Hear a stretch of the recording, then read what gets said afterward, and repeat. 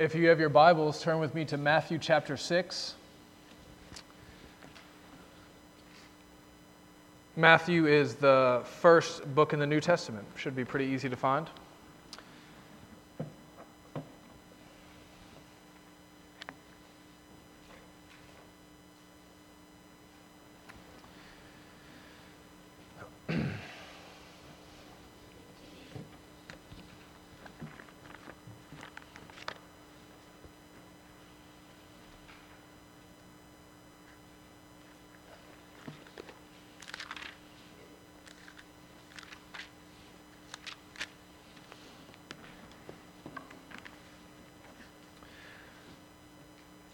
It may not surprise you to hear that my prayer life is not what it ought to be. One of my main callings as a pastor is to pray for you, members of the congregation. And yet it's so easy for me to do, well, anything really, other than pray. It comes naturally to me. But prayer is part of my job description. And not just me. In some sense, prayer is part of your job description as well. It's the job description of all Christians, all people who follow Jesus. Let me tell you what happens when we pray. When we pray, we commune with God. That is, we spend time with Him. When we pray, we show our dependency on Him for all things. When we pray, we show evidence of our faith, because prayer is an act that displays our belief in God, that He's real and that He loves us and that He cares for us. When we pray, we acknowledge the sovereignty of God, His complete and total power to accomplish anything that He so desires. When we pray, we're more often than not asking God to do things that we can't do ourselves. Half the things that we just prayed for in this prayer petition, things that we can't do ourselves. We pray that God would save someone's soul, that God would bring healing, that He would save a marriage, that He would sanctify a believer. Prayer, as John Onwuchekwa has noted, should be as natural to Christians as breathing.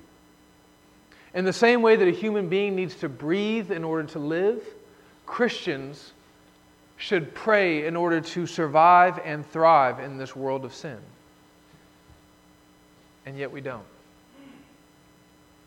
It's not my intention to start this sermon series on the Lord's Prayer to start it off on a note of guilt, right? But we should be honest with ourselves and be honest with each other and admit that we don't really pray like we should. The reasons why we don't pray are many. Distractions, maybe we haven't been taught well. I think one of the main reasons why we don't pray is because we don't know how to. On the one hand, God is like a father, and we should approach Him as children. We shouldn't feel like we have to say the right thing at the right time in the right way in order to gain an audience with our Father's ear. On the other hand, from what we're going to see here in the Lord's Prayer, it's clear that there is a right way and a wrong way to pray to God. If you don't feel like you really know how to pray, I want you to know that you shouldn't feel alone. You shouldn't feel like a second-class citizen in the kingdom of God if you struggle with your prayers. In Luke's account of the Lord's Prayer, the disciples come to Jesus and they ask Him point blank, "Can you teach us how to pray?" They didn't know how to pray. And this is how Jesus responds. He says, "Okay, when you pray like this." And then He gave them His school of prayer. And so as we prepare to enter into this sermon series on the Lord's Prayer, I want you to be encouraged that for the next several weeks, we as a congregation are about to go through the Lord's school of prayer together. And like any school worth your time, it won't be easy. It will challenge us in many different ways. It's going to show us our inadequacies, our weaknesses, our deficiencies, our limitations. But more than that, it'll help us to grow. There will be pains along the way, but there'll be growing pains. In the Lord's School of Prayer, Jesus teaches us to pray prayers that maximally glorify God, to pray prayers that do the most amount of good for the church. He teaches us to pray in such a way that will do our own souls the most amount of good. Albert Mohler has noted that the Lord's Prayer takes about 20 seconds to pray, but a lifetime to learn. So keep that in mind as you are challenged week after week by the Lord in His school of prayer. As we begin, I want you to know that one of my personal prayers as we get into this sermon series on prayer is I'm asking God to use this series to transform our lives together as Christians in this church. I'm asking that as He teaches us how to pray, that we would become a holier people, a more loving people, a more patient people, a more obedient people, a people with more humility, a people who are more dependent, obviously dependent on God, a people who are increasingly hungry for the glory of His name as He teaches us how to pray. And then finally, I want you to know that just because I'm up here at the podium preaching these sermons to you on prayer, it doesn't mean that I assume that I am the teacher in this school of prayer. No, I'm just like you. I'm a student with his pen and paper in hand, sitting at the desk eagerly waiting for the Master, our Lord Jesus Christ, to teach me how to pray better as well. So with that being said, we're going to read the chunk of text that encompasses Matthew's rendition of the Lord's Prayer. I assume that Jesus regularly taught this whenever He taught on prayer. In the gospel account of Matthew, it's part of a larger body of teaching that we know of as the Sermon on the Mount. I'm gonna be up front with you guys. Today's sermon is a little bit long. It's a little thick. That's kind of funny because even though we're going to read a whole bunch of verses this morning, I'm actually only going to preach on 4 words. The first 4 words in the Lord Jesus' school of prayer. So with that being said, let's read Matthew chapter 6, verses 5 through 15. And when you pray, you must not be like the hypocrites, for they love to stand and pray in the synagogues and at the street corners, that they may be seen by others. Truly I say to you, that they have received their reward. But when you pray, go into your room and shut the door and pray to your Father who is in secret.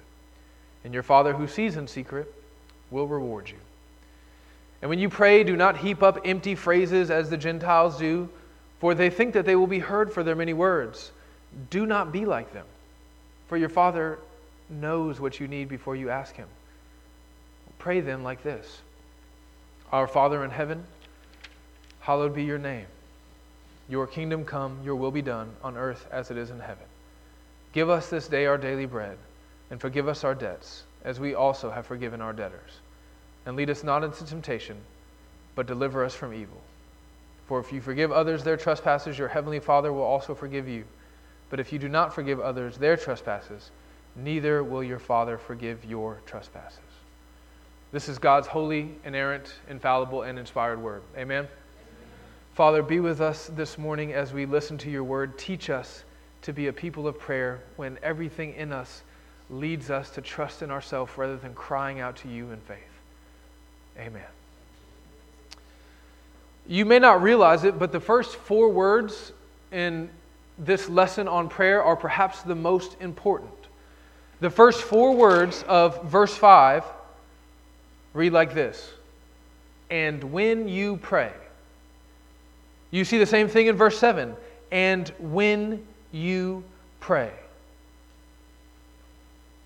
These 4 words are at once an assumption, an expectation, and a command for all of the worshipers of the true God. Jesus, as He teaches on prayer, assumes that those who follow Him will be praying. He expects it. He even explicitly commands it. Look in verse 9. Pray then like this. Now, this is the same sort of language that Jesus uses as He institutes the Lord's Supper. If you remember when Jesus gives us the Lord's Supper, He commands the disciples, you're going to do this. You're going to take the bread, you're going to break it in remembrance of me. You're going to take the wine of the new covenant, you're going to drink it in remembrance of me. And then He says, as often as you do this, do so in remembrance of me. That as often as you do it, it's language that assumes. He assumes that His followers will be regularly participating in this act. No one listening to Jesus as he teaches on prayer here on the side of the mountain, this is from the Sermon on the Mount, as they were sitting there, maybe eating some figs and bread and dried fish, they wouldn't have been struck by the casual way that Jesus phrases this. It just would have been normal to them to hear somebody say something like, "And when you pray." To hear Jesus say, "And when you pray," would be about as normal as to hear Jesus say, "Well, and when you eat dinner, and when you drink, and when you lie down and go to sleep tonight." It just wouldn't even have registered to them because the expectation was clear. The assumption was given. God's people pray. I'm not sure that assumption is so natural to us. I grew up in a home completely devoid of prayer.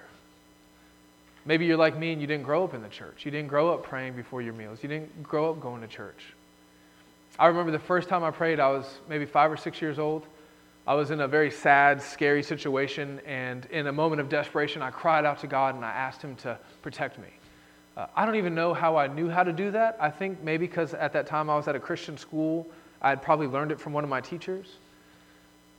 I didn't pray again until I was 14 years old. I got invited to a youth group, and seeing as how I was only there to really hook up with girls, the odds that I actually meaningfully participated in that prayer seemed small. I didn't pray again until I was 18 years old, the night that the Lord Jesus saved me. I was on the side of the road in the middle of the night. The weight of my sin came falling down on top of me, and I cried out to God in desperation. 3 prayers in 18 years. Maybe that's you. But what I do remember about that night is the next day, prayer became instinctual. Prayer is something that I didn't think to do at all in my life for 18 years. And then the very next day after Jesus saved me, it became like my second language. I didn't know what to pray. I didn't know how to do it. But I began to talk to God all of a sudden, whether I was thinking about money or health or other people's situations, their souls, my own saints. I just knew I needed to talk to God. I knew I needed to be in regular communication with Him. I still remember the first time I read Romans 8:26. It was so helpful for me as a young Christian who was so totally ignorant on how to have a relationship with God. Listen to what Paul says about maybe people like you, like me, who don't really know what to pray. He says, "Likewise, the Spirit helps us in our weakness. For we do not know what to pray for as we ought, but the Spirit Himself intercedes for us with groanings that are too deep for words." You've probably been there, right? You know you need to pray, you feel driven to prayer, you feel compelled to pray, but you get down on your knees and you close your eyes and nothing. You don't really know what to do. You don't know what to say. But the promise here is that the Holy Spirit will help us and He'll guide us in those moments. In that dark corridor of prayer, we may not be able to see our hand in front of our faces, but the Holy Spirit comes and grabs us by the hand and leads us down through the darkness. He is our light and our guidance. Paul later, a couple verses after this, calls the Spirit of Christ. This is the same way that Paul refers to the Spirit in Galatians when he teaches us why we even pray in the first place. Listen to what Paul says about what even compels us to pray. He says, "Because you are sons, God has sent forth the Spirit of His Son into your hearts, crying, 'Abba, Father.'" The only reason you even know to cry out to God, the only reason why 18-year-old Sean, for the first time in his life, began to talk to God was because he sent the Spirit of His Son inside of me to lead me to cry out to God like my Father. And so it makes perfect sense that the Spirit of Jesus, who not only leads us into prayer, also guides us along in our prayers. And this makes all the more sense when you consider Jesus' example of prayer in His own personal ministry. Something interesting for you to do one day might be to read through a gospel. Maybe pick like the Gospel of Mark. That's a short gospel. And just look how often Jesus is praying. Prayer as retreat and restoration after a busy day of ministry with the crowds and the multitudes. Jesus prays as a form of communion with the Father. When he spends more time with people than with God, he makes time to go be intentional with God. Jesus prays at his baptism. Jesus prays in the wilderness when he's facing lack and destitution. Jesus prays to fight temptation when he's going at it with Satan. Jesus prays for his disciples. He prays that they'll be protected and persevered in John 17. Jesus prays for healing on any number of occasions. Jesus prays prayers of gratitude to the Father. Jesus prays as a prayer of preparation as he's getting ready to go to the cross in the Garden of Gethsemane. Jesus prays on the cross as he is suffering. Jesus, the God-man, was totally and utterly dependent upon the Father as he walked the earth and carried out the mission that God gave him. And he depended on God through prayer. Is it any assumption then that he assumes that we as weak and fallible and fallen creatures will also regularly be in prayer? However much Jesus needed to commune with the Father, we need that infinitely more. However much Jesus needed to be restored in prayer, however much Jesus needed solitude, we need that infinitely more. However much Jesus was dependent on the Father, we are infinitely more dependent on him in literally every way. Jesus knew that the success of his mission on earth was dependent upon his prayer life. And it is my great shame to tell you all and to try to be as honest and transparent as possible that I'm not sure I believe that. I want to. You know, I'm like the centurion. Lord, I believe, but help my unbelief. If I really believed it, I'd be praying more. The first thing that I did in a moment of panic or discouragement or anxiety would be to cry out to God. But it's not. It's to try to figure out a solution on my own. Jesus knew that the most important thing to do when he was slammed and so busy, it was just to stop and pray, to make time to pray. I think Martin Luther understood this. That's why one time when somebody asked him how often he prayed, or how much he prayed, he said, well, I pray about 2 hours every day unless I'm really busy, and then I pray 3. Jesus knew that the most important thing to do for his disciples before leaving them was to pray for them. Jesus knew that the most important thing for him to do before going to the cross was to make time to pray. When Jesus says the words, "and when you pray," he says them as a subject matter expert, as somebody who has lived this life of prayer. He knows what it means to always and ever be praying. Now, if you want to know how Jesus was understood by his disciples as he taught them about prayer,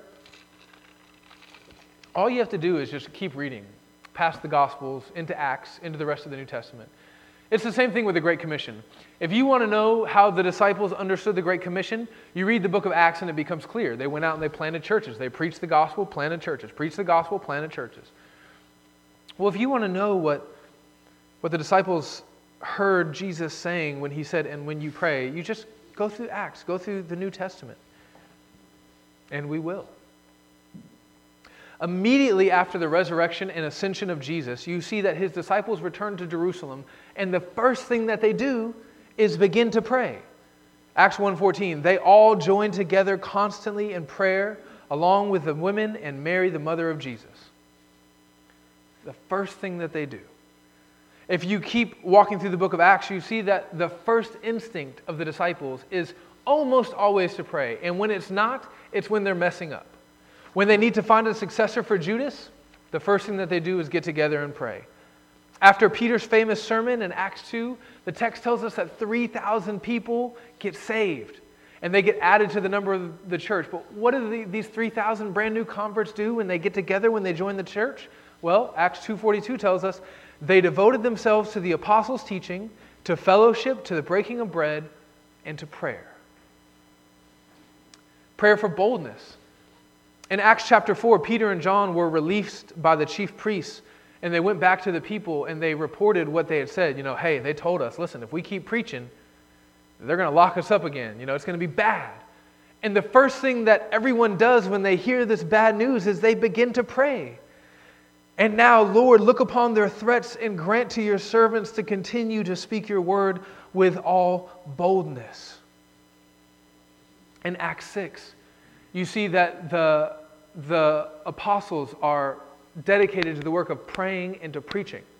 An issue arises with the widows. It's going to distract them, so they appoint the first deacons so that they can make sure that they keep preaching, yes, but so that they can continue to pray. Now, don't get confused here. Don't make a categorical mistake. The apostles didn't view prayer as more important than practical needs. The apostles viewed prayer as the most practical need. Stephen cried out to heaven in prayer before he was stoned to death. We see prayers for miracles in Acts chapter 12 when Peter was in prison. We see that as soon as he's in prison, the brothers and sisters begin to pray earnestly for him. The Lord heard their prayers. He was released from prison. And when he goes back to report the good news to the brothers and sisters, guess what he finds them doing? Praying. You see, Paul and Barnabas were prayed for before they were ordained for their missionary journey. Then, when they had fasted and prayed and laid their hands on them, they sent them away.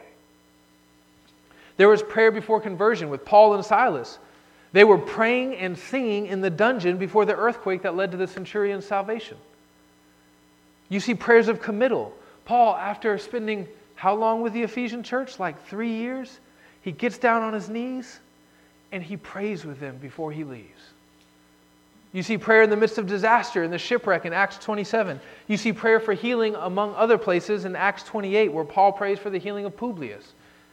It's just in every situation, the first instinct is to be praying. In Paul's epistles alone, it seems like he can't go 5 seconds without bringing up prayer. He's either telling his readers that they need to pray for him, or that he is praying for them, or that he has prayed for them, or he just kind of interrupts his flow of thought to break forth in prayer. Prayer is like Paul's natural default mode. Paul prays for the providence of God to allow him to go to Rome. He says, "For God is my witness as to how," listen, "unceasingly I make mention of you always in my prayers." Paul prays for the salvation of his kinsmen in Romans chapter 10. He says, "My heart's desire and my prayer to God for them is for their salvation." Paul prays for their unity. In 2 Corinthians, one of the things that we don't think about much with the thorn in the flesh passage is that Paul says he prayed 3 times that it would be removed. His first instinct to try to get this thorn in the flesh out of his flesh was to pray, to ask God to do something with it. In his letter to the Ephesians, Paul says that he doesn't ever stop praying for them, which is extremely convicting for me as a pastor because I think of how often I don't pray for you. He says, "I don't cease giving thanks for you while making mention of you in my prayers." And then when you go on and you read his prayer, it's just such a good prayer. He's praying for the most important things in their lives. In Ephesians chapter 6, Paul prays and he calls on the Ephesians to pray with a warrior's resolve. Listen to the language. "With all prayer and petition, pray at all times in the Spirit, and with this in view, be on the alert with all perseverance and petition for all the saints." A lot of all, always, persevere. Paul tells the Philippians that he prays for them joyfully. His prayer for his people, it's not a burden. It's not like, "Oh, well, I guess I'll get the membership directory out again. All right, who is it today?" No, he says this. He says, "I thank my God in all my remembrance of you. When I think about you, I feel joy in my heart, always offering prayer with joy in every prayer for you all." When Paul the pastor gets into his counseling mode and he goes to shepherd the Philippians about their anxiety for him, he doesn't say, "Okay, tie a piece of string around your finger and then touch that string anytime you begin to get nervous."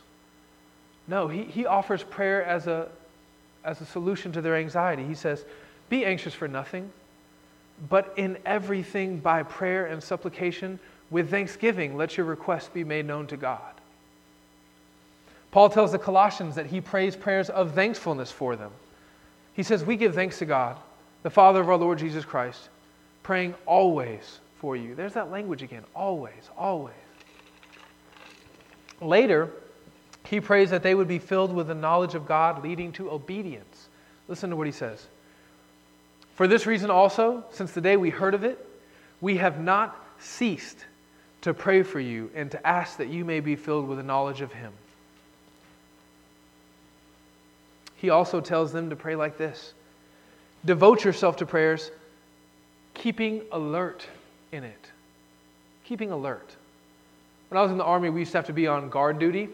And one of the favorite things for like the drill sergeants or later the regular sergeants to do would be to come and to find you sleeping on your duty, right? And they would make you pay. And it was because if you're found sleeping, somebody could die. And this is that same kind of imagery, same kind of language that Paul uses here, the language of somebody standing guard, because it's really that important. When you pray, do so keeping alert, like it really matters, like something is really at risk here, with an attitude of thanksgiving. And we could keep going. Paul in 2 Timothy prays a prayer for Timothy's ministry. James tells believers to pray for wisdom. Peter tells believers to stay sober. Now, he doesn't mean don't drink, although that may be entailed in it. What he means is keep a level mind. Don't be distracted. Stay focused. And when he tells them why, he says it like this. He says, the end of all things is near. Therefore be of sound judgment and sober spirit for the purpose of prayer. Don't get distracted.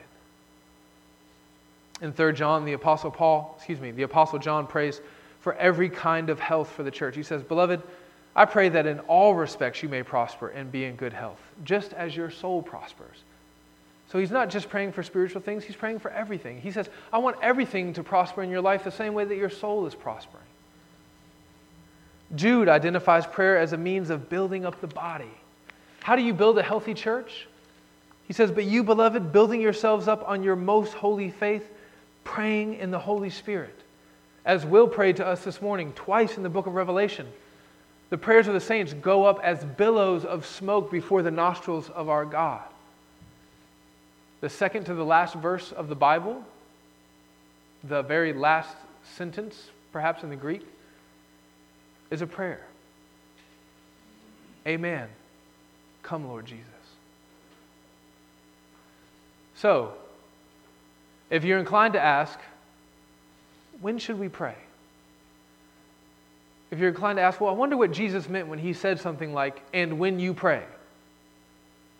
I think in light of Jesus' example, in light of the example of the apostles, in light of the clear teaching of the New Testament, a better question is, when should we not be praying?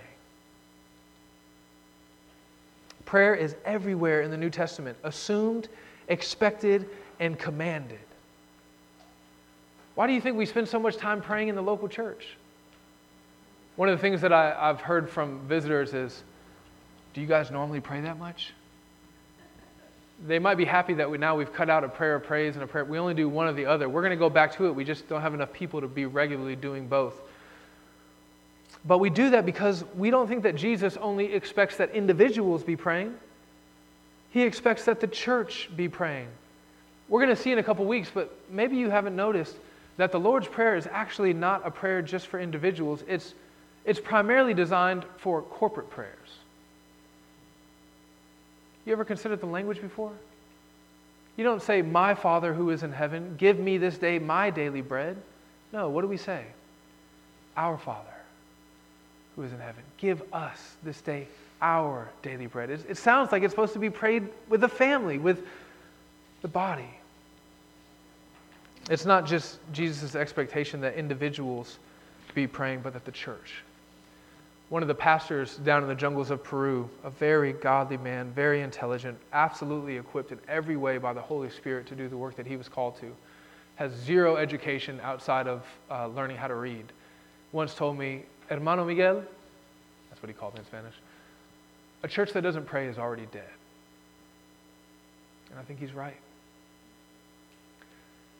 That's why every Sunday we have an opening prayer, which is really what that moment of silence is supposed to be, right? You're supposed to kind of take a moment, pray, ask God to kind of prepare you to just leave everything from the week behind and worship Him.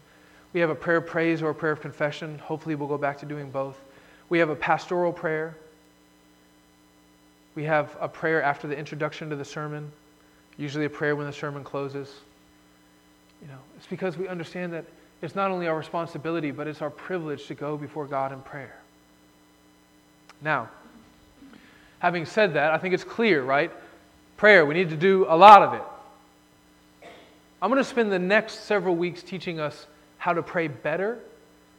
But for the rest of this sermon, I just want to give us some practical help to pray more. All right, we'll work on the quality. We got to do a little work on the front end on the quantity. If you like simplicity in preaching, you're going to love this. This is bread on a piece of dry toast on a paper plate with a glass of water. Okay? So here we go. Note takers, I got 10 points. That's a nice round number. I didn't even plan on that. 10 points. Oh, did it end up going to 11? I don't know. 10 or 11 points to help you match Jesus' expectation and assumption and command that you be regularly praying. Number 1, 3 squares a day. 3 squares a day. As a young Christian, I wouldn't pray over my food. I thought, oh, that's what American Christians do. I thought it was kind of legalistic. I thought it was, rigid American Christianity. It wasn't until I got a little older and real life began to crowd out my prayer life that I stopped seeing prayer over meals as something that's legalistic and rather started seeing it as an opportunity to stop, pause everything else that's going on the rest of the day because I'm stopping to eat anyways, and to take an opportunity to pray to God. 3 prayers a day I have right there if I just stop and pause and pray. Now, maybe if I were more sanctified, I wouldn't need to have kind of these built-in mechanisms throughout the day. But as it stands now, I find it incredibly helpful to have 3 opportunities to pray every day. Now, when I pray over meals, I try not to pray prayers like, good food, good meat, good God, let's eat. I try not to pray those kind of prayers. Now, occasionally, there is a plate of tacos underneath my face while I pray, and I trust that the Lord is satisfied with short prayers in that moment. Nevertheless, I try to be more intentional. Let me give you an example of something that I might pray for over a meal. Lord, we praise you for reminding us that we are not like you. We have to eat in order to be sustained, but you are a self-sustaining God. You don't need anything from outside of yourself, and so we praise you in light of that. Amen. And then we put the tacos in our face. Lord, thank you for giving us food to eat and a warm house to eat it in. We remember our brothers and sisters all over the world who even now may be starving and hungry. Lord, we rejoice to know that one day they will be feasting at your table with you in heaven forever. Please comfort them now if they are going hungry. See what I mean? If you're intentional, if you just take the time to think a little, your prayers before your meals don't have to be bland and boring and rote, legalistic. They can be meaningful. On top of that, there's the good old-fashioned morning and evening prayers. I'm throwing this in under the 3 meals a day kind of thing. Praying when you wake up in the morning. I prayed this morning before I got out of bed, Lord, please help me get out of bed. No, I prayed something better than that. But some mornings I do pray that. And if you get slammed into reality by your alarm clock at 5 in the morning, you probably have to pray that some mornings as well. And pray before you go to bed at night. If you pray 3 meals a day and once when you wake up and once you go to bed, that's 5 times a day that you're praying. Now listen. I know that God isn't looking for a count. I know that praying 5 times a day is not necessarily more humble and godly than praying 2 times a day, right? I recognize that we can be little Pharisees and we can go, prayer number 5, nailed it, God's got to be happy with me, right? That's not what I'm trying to do here. All I'm trying to do is let you know that if you're struggling to pray more, it doesn't have to be that complicated, right? I'm trying to let you know that maybe your grandmother's wisdom was wiser than you thought it was. Maybe you thought it was old-timey, dried-up folk religion, but it could have just been a well-trained spiritual discipline that you just were too immature to recognize.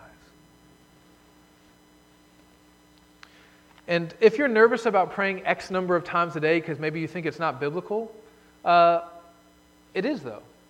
It is though. In the book of Daniel, we see that it says that he went up 3 times a day to pray, facing towards Jerusalem with the window open.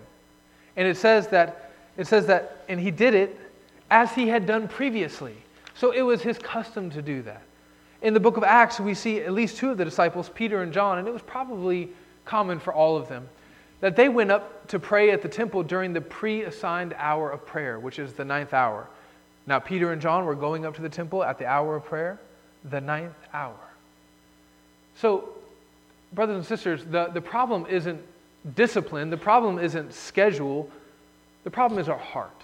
Our heart can take discipline and take schedule and turn it into a legalistic thing, but it doesn't have to. If you're wise and if you're humble, you can take those opportunities and use them well for the glory of God in your prayer life. Number 2, a call to prayer.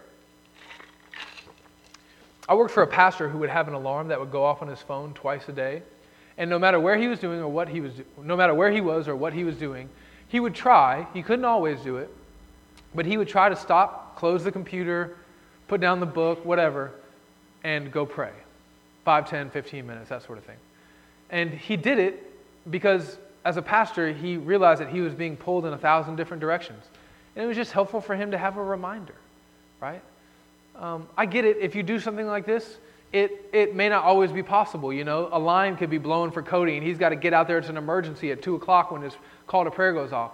But most of the time, if we're willing to let it work in our lives, a call to prayer can be incredibly helpful. Alarm, email notification, a call from your wife. Number 3, make a list. Make a list. You don't have to. All these are suggestions. You don't have to do any of them. They're just suggestions that I found helpful, that Christians for thousands of years have found helpful. It may not be helpful for you, but maybe make a list. You may be thinking, make a list? Really? Like, man, is this the best we have to offer? Well, why don't you try it before passing judgment on it? Right? Like, just go home and write down 5 things that you think you should be praying for, and then put it on the kitchen table and try to regularly pray through it. That's one of the things that's so helpful about the prayer guide, the church directory, the prayer guide. You can just have that on your kitchen table and you can just pray for it. My wife has it with her Bible and her morning devotional. She keeps it right there. She opens it, uses it to help lead her and guide her. It kind of functions as a list. If you're the kind of person who thrives on structure and organization, the list is like, boom, right up your alley. If you're like me and you're the kind of person who just cringes at the thought of being organized, you probably need this more than anyone. Number 4, use the Lord's Prayer. Terry Johnson has noted that perhaps Jesus intended the Lord's Prayer to be prayed on a daily basis. Where did he get that from? Well, from the language of the prayer itself. It says, "Give us this day our daily bread." That sounds like something you're praying on a daily basis. You don't have to memorize it and recite it by rote. You're certainly welcome to. I don't think there's any shame whatsoever in praying pre-written prayers that were penned by the hand of Jesus himself. Or you can use it as a template, and hopefully you'll be more equipped to do so after this sermon series. But consider using the Lord's Prayer as a guide. Number 5, consider getting rid of social media. Consider getting rid of social media. At the least, consider taking it off your cell phone. Have you ever been 2 pages into a book that you've been really meaning to read, and all of a sudden you realize that you can't concentrate because you just want to pick up that phone? You just want to pick up that iPad. You just want to open that computer again. You're 20 seconds into a prayer. You're like, all right, today I'm really going to give it and 20 seconds into a prayer, and all of a sudden you can just start to see the red dots flash. 2, 3, my email's going off. That's what social media does to us. It trains us, and Ms. Janice is shaking her head. I praise God, sister, that you're from a generation that's not a problem for you. But as you're raising your children, you should know this is absolutely a problem. Social media is training us to think 140 characters at a time, or whatever the new limit is. Whether it's a GIF or a meme, right? GIF, meme, a little video on Facebook. When you see a video nowadays on YouTube and it's like 10 minutes, you're like, 10 minutes? Ugh. Nobody has time for a 10-minute video. You see a little 30-second thing, you're like, yeah, this is my jam. I can focus for 30 seconds. Social media is training us to have the inability for sustained focus and reflection, the ability to work our way through a chapter of a book alone, not to mention the entirety of a book, is diminished by 1,000% compared to our parents and grandparents. Right? We can go from politics to funny cat memes to celebrity drama back to politics in under a minute. That doesn't help you to take our Father who is in heaven, hallowed be your name, and then to focus on that for like 20 minutes and just to pray about that. Just, Lord, I want to pray, take time to have a sustained time of prayer for the glory of your name. No, it's like, I need to start thinking about cat memes again. If you're afraid to get rid of social media, I want to challenge you to just try it for a week or maybe a month and just watch how freeing it is. I mean, really. Now, everybody who does it is like, man, it was so good to not be on social media. And then the first thing they do is like, but I can get back on, and this time I'll have control. I'm not saying I've ever been there, but just try it for a month and consider it. And then, if nothing else, take it off of your devices and try to give yourself a break there. Number 6, walk in obedience. This is a little less practical, a little more theological, but theological is actually quite practical. So, on the one hand, we have to remember that prayer is an experience, right? We're communing with the Father. On the other hand, we have to remember that prayer is something that we've been commanded to do, and whether we feel like it or not, whether we're in the depths of the joy of the Lord at the moment is kind of beside the point.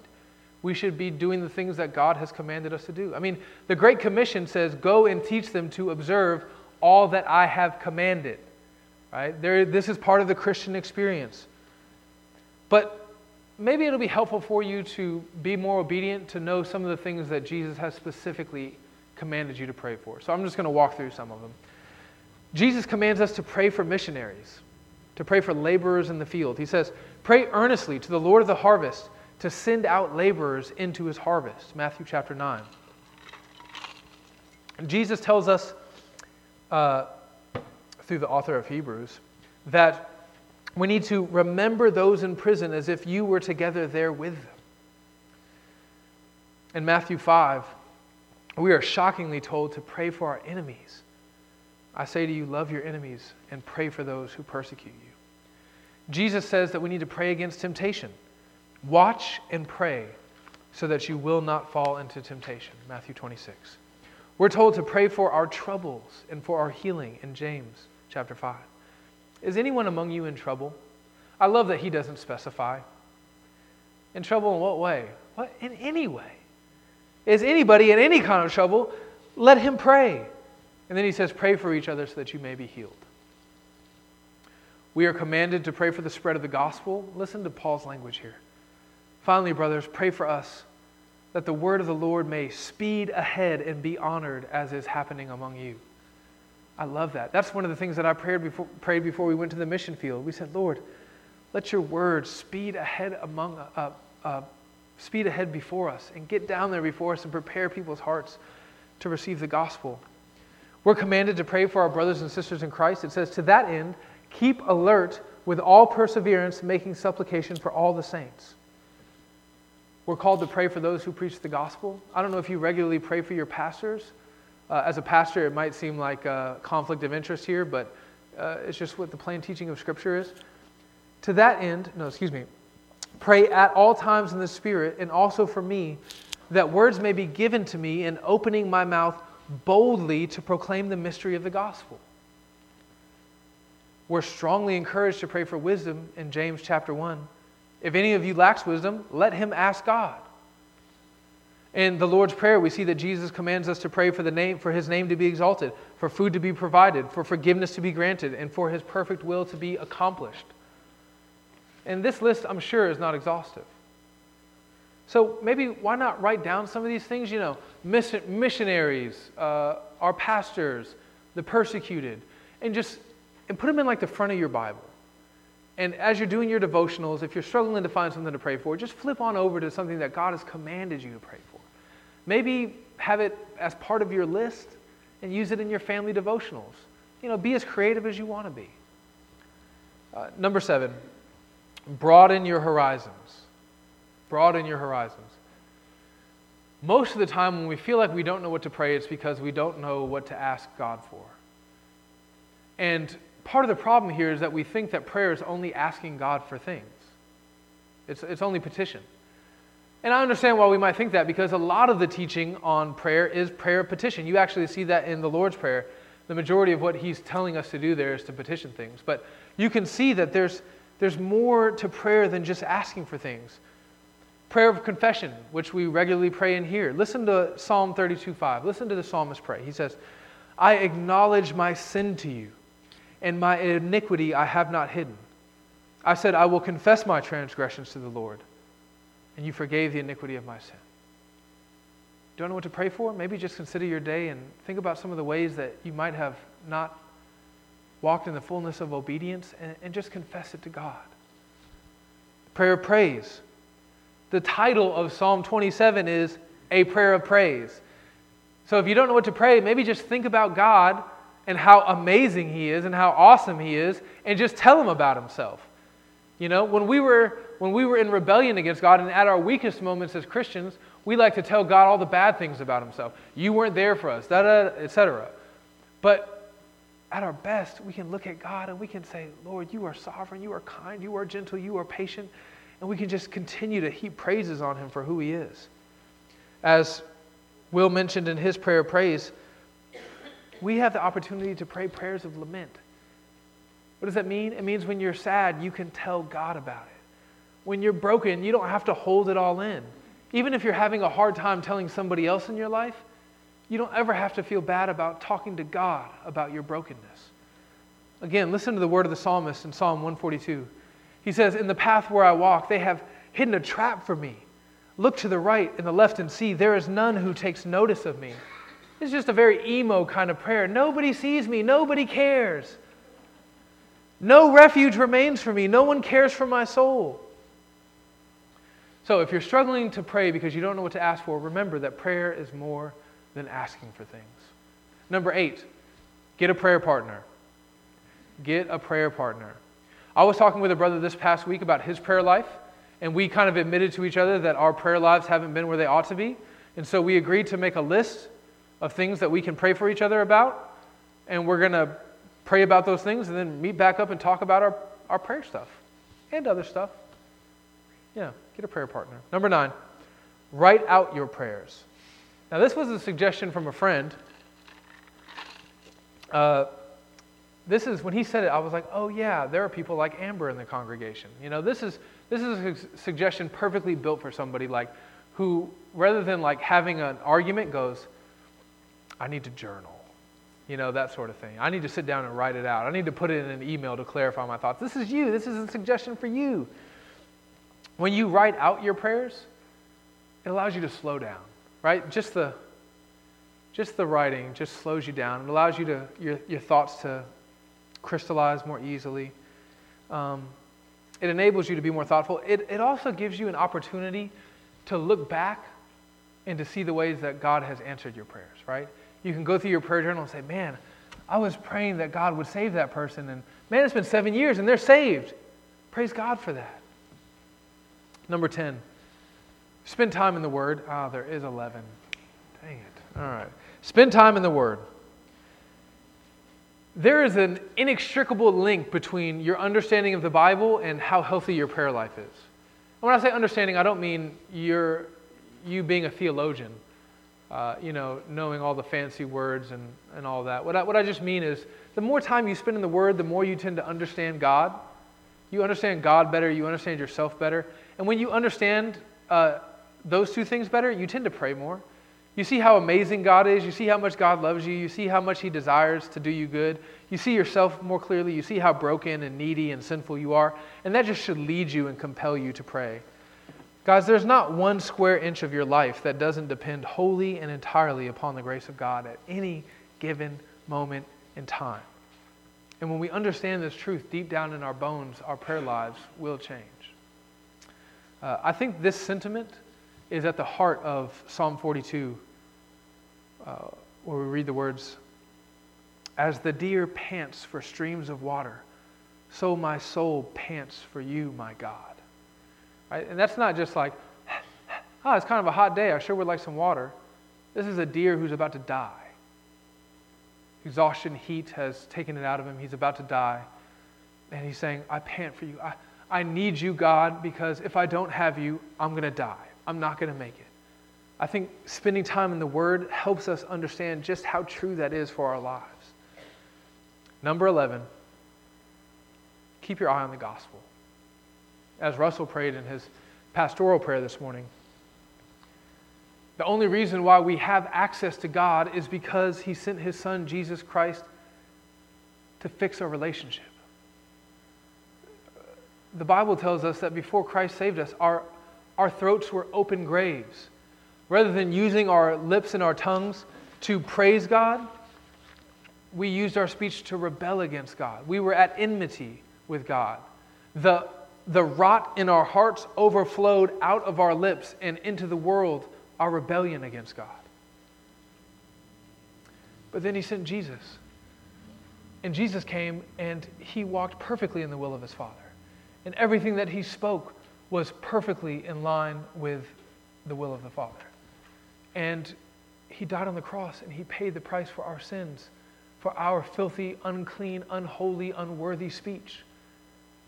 And He made a way for us to be reconciled back to God again. He made a way for us to have a relationship again. I don't know if you've ever been in a situation with somebody where there's a big fight and the relationship is broken and now you just feel like you can't talk with them anymore, you know? Even if you feel like you love them from a distance, you feel like you just can't talk to them. You feel like you can't pick up the phone. When you see them out in public, it's awkward. Until maybe a third party comes along and sits you both down and brings reconciliation to the situation and fixes your ability to communicate with that person. Well, that's what Jesus Christ did. And now because of that, we can once again talk to our Father. I feel like my words are not sufficient. I feel like I can't generate enough emotion. And even the desire to do so makes me feel like it would be artificial. But just consider the fact that the God of the universe listens to you. The God who made the heavens and the earth, who raised up the mountains and laid low the valleys. The God who speaks galaxies and quasars into existence. He's not overwhelmed by X number of prayers at the same time. He hears every last word you have to say to Him. And He's made a way for you to pray to Him. Ephesians 3:12 says that in Him, in Jesus, through faith in Him, we may approach God with freedom and confidence. Those are two things that we very rarely feel as we approach anybody to talk about anything. And if there's anyone in the world that we shouldn't feel freedom and confidence to approach, it's a holy and righteous God. But Jesus Christ has made a way for us to do that. All that we have to do is turn away from our sins, the things that were keeping us from God, and turn to Him in faith. If you're here this morning and you're not a Christian, I want you to know that God loves you, and He wants to hear from you. He wants to be in communication with you. He's not happy about this radio silence between Him and you. And He's calling on you now to fix it. I love the language of Hebrews. It says that we can, with confidence, draw near to the throne of grace. And as blood-bought believers, that's what we do every time we close our eyes. More importantly, as we bow our hearts, as Will said, and we approach God in prayer. Brothers and sisters, Jesus assumes, expects, and commands that we be praying. And He gives us the ability to do so with full assurance. So let's close in prayer now. Father, we recognize that you have to move. You have to move in our lives as individuals. You have to move in our corporate life as a church. But we approach you with confidence and with boldness, asking that you would move, please. And that for the glory of your name and for our good and for the furtherance of the gospel amongst the lost peoples of the earth, that you would help us to pray more and to pray better. We pray this in your Son's name. Amen. Please stand with me.